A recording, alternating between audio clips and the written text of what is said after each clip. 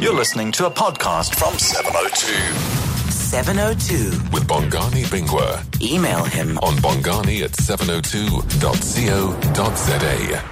It is 22 minutes after 4 o'clock. And of course, with all the shenanigans and the bad news that we hear about unfolding in the country every day, a little sunshine is all the reprieve we need to remind us that it isn't always all so bad.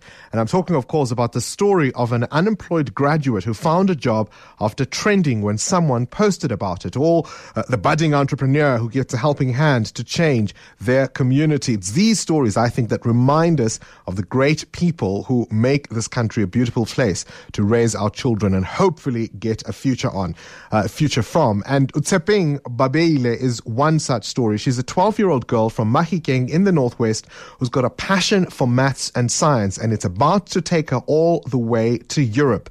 She's one of 27 others selected to represent her school, the Sol Plaatje Primary School, at an exchange program, and it's starting at the end of this month in Italy. And she joins us now on the line. Utsepeng, good afternoon to you, and thank you for your time. Good afternoon, sir, and good afternoon to the listeners of 782 FM. You're going to Italy. How does that feel? It feels I'm very excited, and it felt like a dream at first, but now realizing that it isn't, it really feels very exciting. Now, why do you have a passion for maths and science? Because I have a passion for maths and science because when I was young, in grade 4 and grade 5, I realized that I love science. So with science comes with mathematics. And I later realized that if you have a passion for science, you also have to have a passion for mathematics. Now, tell me about the process that got you through to being able to be selected as one of only 27 people to represent your school in Europe.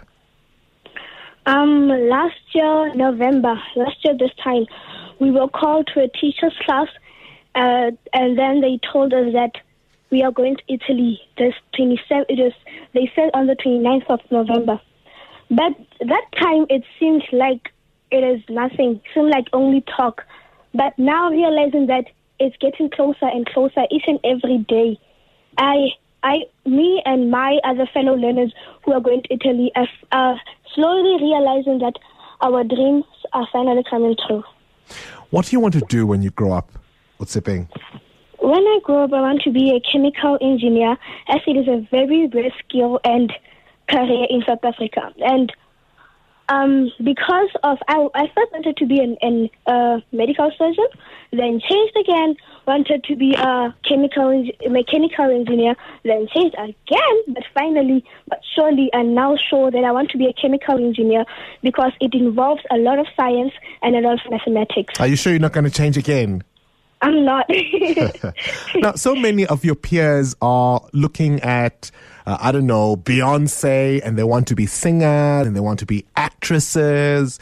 What makes you want to be so focused on your studies instead of, shall we say, maybe the easier paths to follow in life?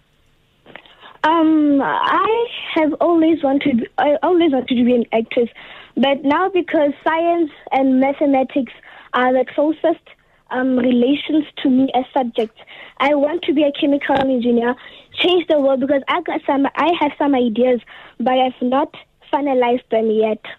But other people, as you said, they want to be singers like Beyonce and stuff like that. They are still in the growing phase. They think that being that is a career that you want to fulfill now and forever. But it's just a part-time job. But you need to have a career so that when that entertainment industry doesn't come true, there's another thing to lean on. Utsepeng, who's your biggest influence in your life? Who's your hero? My mom is my hero. Because my mom is a very strong person, as she is epileptic, and November is Epilepsy Awareness Month. She's a very strong woman that I like to depend on. Utsepeng Babeile, I think we're all depending on you to fulfill your plans that you've put aside, and good luck Good luck for you to you in Italy, and we'll certainly be watching your career and your growth. And thank you for talking to us. Thank you.